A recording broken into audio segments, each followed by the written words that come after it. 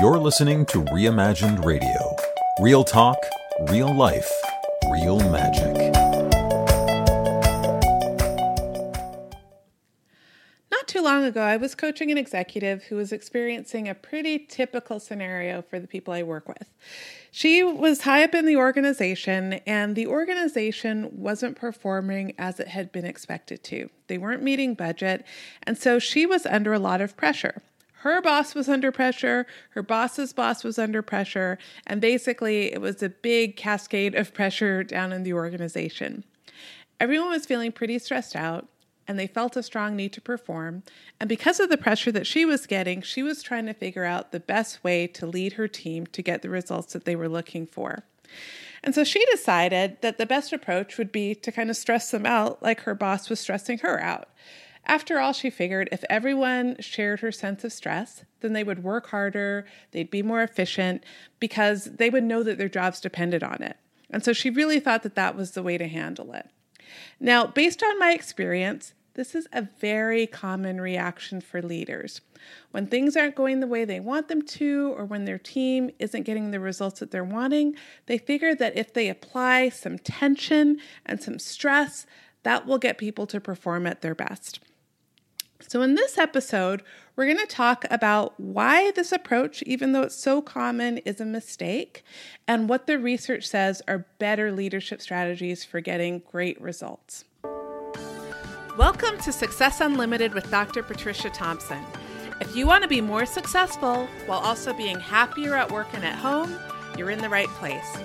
We'll be covering research along with little tweaks, tips, and hacks that will help you to fulfill your potential in the business world without sacrificing your peace of mind.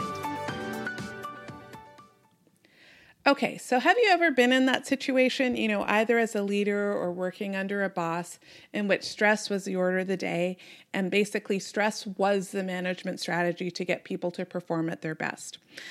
Now, do you believe that you actually work your best when you're stressed out? Now, some of you might say absolutely not, but, a lot of people actually think that they do their best sort of work in that environment. Like just this past weekend, I was actually on Facebook, and one of my acquaintances had posted an article about a conductor who had gotten fired from a position because the people underneath him had said that he was very intimidating and rude and aggressive. And one of the things that surprised me was probably 95% of the people who had responded to this, and they were all musicians, or most of them were basically saying that, no, that's the way you get the best results. The people who are complaining underneath this person are, just weak-willed. You get your best results when you're under pressure. Even, if someone's throwing a chair at you, or being very obnoxious, the movie Whiplash, for example, they were basically saying that's how you perform. And if you can't take it, then you shouldn't be in that position because you're never going to be a high performer. So a lot of people do swear that the way you get the best results out of people is by basically browbeating them or intimidating them or being rude to them or embarrassing them. But, let's think about it. So let's pretend that you are a basketball player, for example. And I guess I think a lot about basketball because my husband coaches basketball. But let's say you're a basketball player and the score is, 89-88. Your team is losing by 1, and you have to shoot 2 free throws to be able to win the game. Okay. Now, which mindset do you think is better? Do you think it's better for you to be in the mindset where you're thinking oh no, I'd better get this or everyone is going to be mad at me. My coach might even kick me off the team. I better get this shot. Or do you think it's better to be in the frame of mind where you're thinking, I've got this, everyone's rooting for me and this is just how I've been practicing this and my coach believes in me and so I know I can do this. Now, typically for most people, and I'm sure the research would bear this out, the second sort of mindset is going to be more effective when people can not be stressed out and where they can be in a little bit calmer situation, they have more perspective and they're able to perform better. So the bottom line is, despite kind of the widespread belief that high stress, high pressure, aggressive management can make people more effective, I got to tell you that the research says that stress actually makes you less effective. For example, research has shown that heightened levels of workplace stress are linked to increased absenteeism, more turnover, more workplace accidents, and lower levels of performance and organizational productivity. A lot of times when people are under stress, they're working more and more hours, and that can lead to work-family conflict. And because basically your family's like, where are you? Or when you're at home, you're stressed out because you're thinking about work, or you're not getting enough sleep because you're working all the time. And in turn, that work-family conflict leads to more stress. So you're not only stressed out at work, you're stressed out at home as well. And, the irony is that, people who work a lot and become workaholics aren't even necessarily performing better on the job. Research actually suggests that it has no impact on your level of performance. Some of the other negative aspects of working in a stressful environment is that research shows that employees who work for abusive supervisors are more likely to report that they're emotionally exhausted. They're also at higher risk for cardiovascular disease. And so if you have a lot of strain on the job, you're more likely to have heart problems. They also found that white-collar professionals who work 10 hours a day or more have a 60% increased risk of heart problems compared to people who don't work that much. And, for the organization, they've also found that in high-stress environments, health costs are 46% higher for employees that work in those sorts of environments. If you also think about it, I don't know if I've shared this research in other podcasts, but basically, if you're in stress mode all the time, you're in fight or flight mode. And research has shown that when you're in fight or flight mode, you're not thinking as broadly or as expansively. Fight or flight is good for small periods of time because it helps you to be narrowly focused so that you can, spot your surroundings and get away from the bear that might be chasing you. But if you're thinking long term, staying in fight or flight mode isn't going to help you to do the sort of broad thinking that is usually required to solve business problems effectively because you're going to need all of your cognitive resources in order to do so. So here's the deal. Basically, this approach is not the best approach. You might think that it's worked for you, and maybe, pressing people in a really aggressive manner and stressing them out has seemed to produce results. But what I want to tell you is that the research suggests that there's a better way that can get you better results and also won't have everyone, stressed out around the workplace. So what is the better approach? Well, it's compassion. Now, I know that some of the people who listen to Reimagined Radio would be totally on board with this idea of compassion. Like, of course, that's the way you go. But I can also tell you that there are a lot of business leaders that I know or I have worked with who might cringe or have a negative reaction in response to the word compassion. To them, it might sound too airy-fairy or too touchy-feely. They might think of compassion as something that's weak, or, maybe they think that if they're compassionate, it means that they're letting people get away with really shoddy work. Plus, if you think of the term compassion, it doesn't seem very measurable. It's not very tangible. So how exactly do you even do it as a business leader? How do you focus on something that's so amorphous and intangible?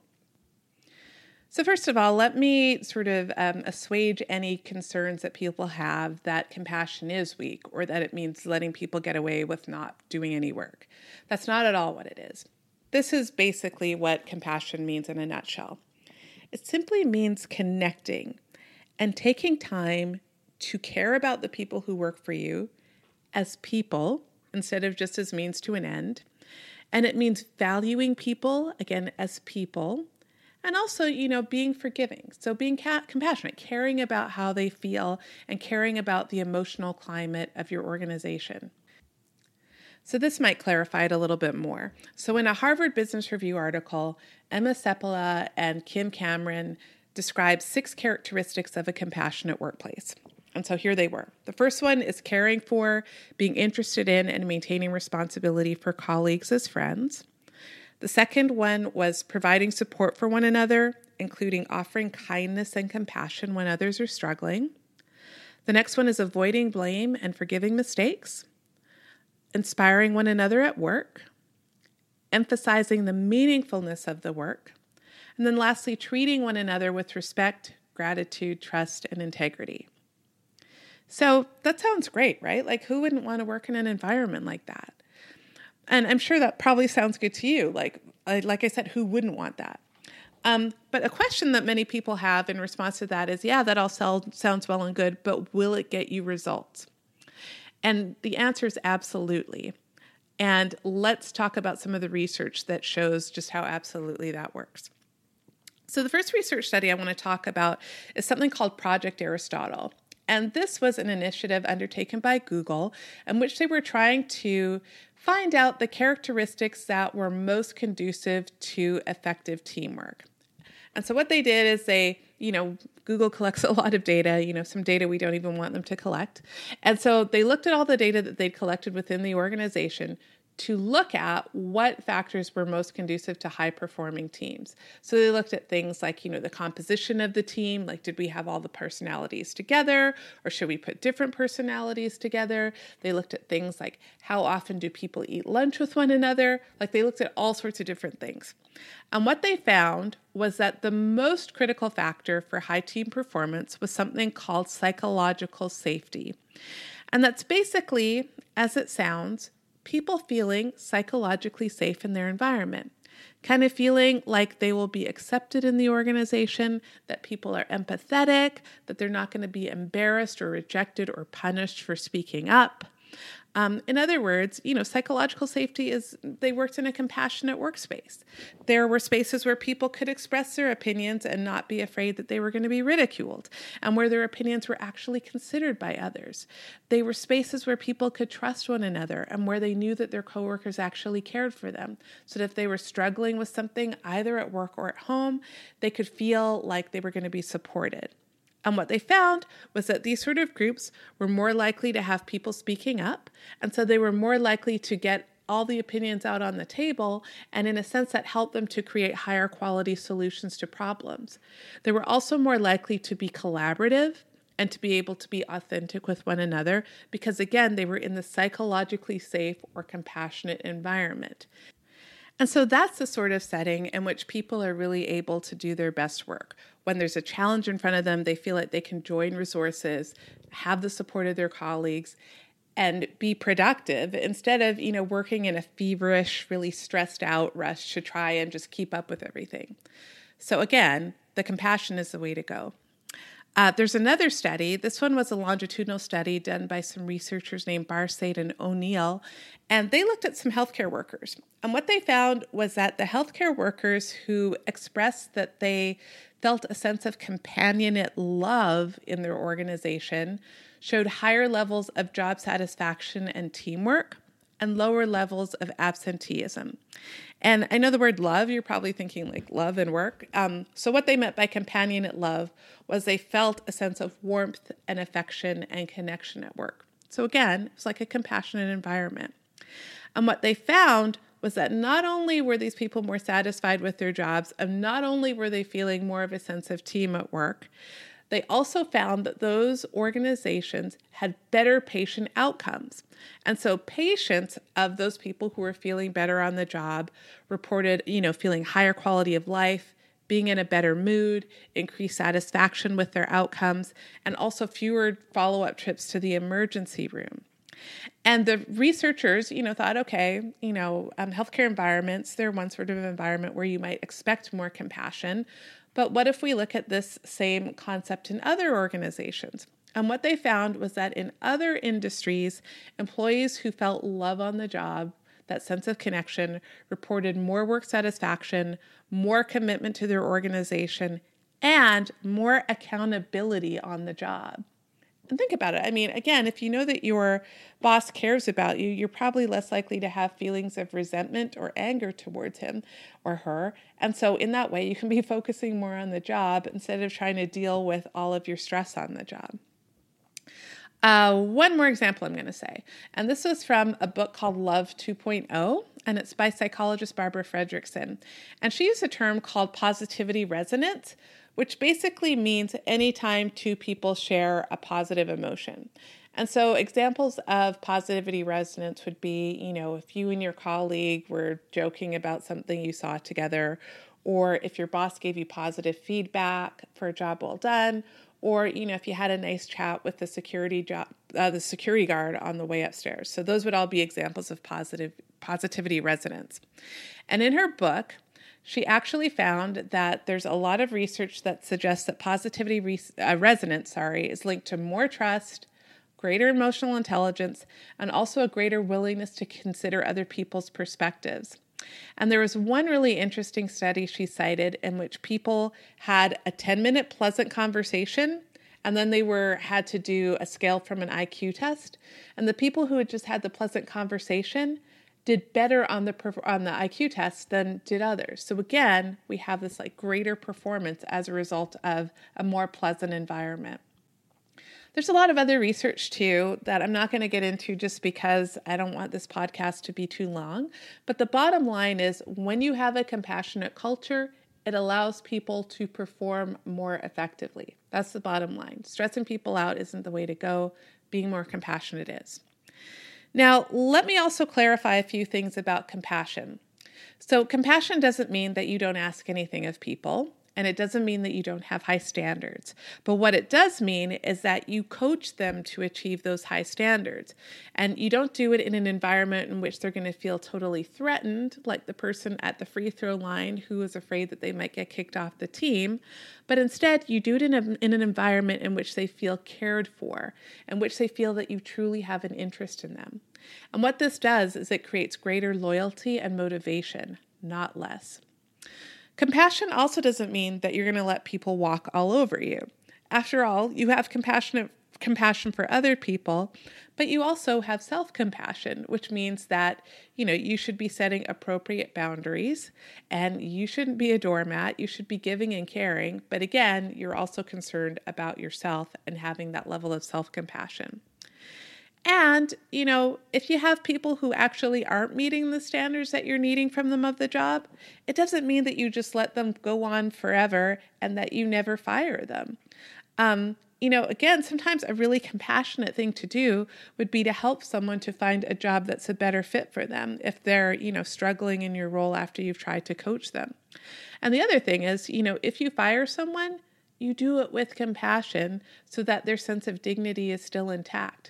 I've heard a lot of stories from leaders about, people who came back to them after they fired them saying, thank you, that was really something that I needed to help me to find this next job that's a much better fit for me. Or thank you for the way in which you did it. I know that you really cared about me and I know that it wasn't an easy thing for you to do, but, I really appreciate the way in which you did it. Okay. Last thing I want to say is, in my role as a corporate psychologist, I get the opportunity to ask a lot of people about, who were their best bosses? Who is the boss that really helped you to perform at your best? Someone who you learned a lot under and someone who helped you to grow as a professional. And the vast majority of people don't say anything like the person who was, really obnoxious to me and gave me a hard time all the time. They talk about bosses who cared about them as a person, bosses who actually took the time to help to develop them, bosses who gave them feedback. You give feedback, you just give it compassionately to help people grow, and bosses who, they really felt connected to as an individual. So again, I think, if you think about the best bosses in your life and you think about the times when you perform the best, it's probably not when you're totally stressed out. And so I want you to keep that in mind, as well as the research that I've talked about today, the next time that you're really under the gun in your organization so that you can figure out how you want to lead through that.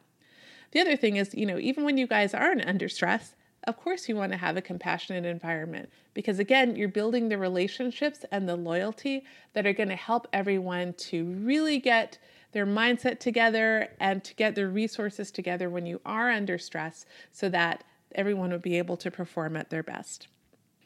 So anyway, that's it for this episode. I hope you enjoyed it and that you got some helpful tidbits that will help you to be a better leader. As always, I welcome your feedback. I love to hear your reactions, questions, even disagreements. And so if you want to reach out to me, you'll find me at www.silverliningpsychology.com or on Twitter at Patricia_ATL.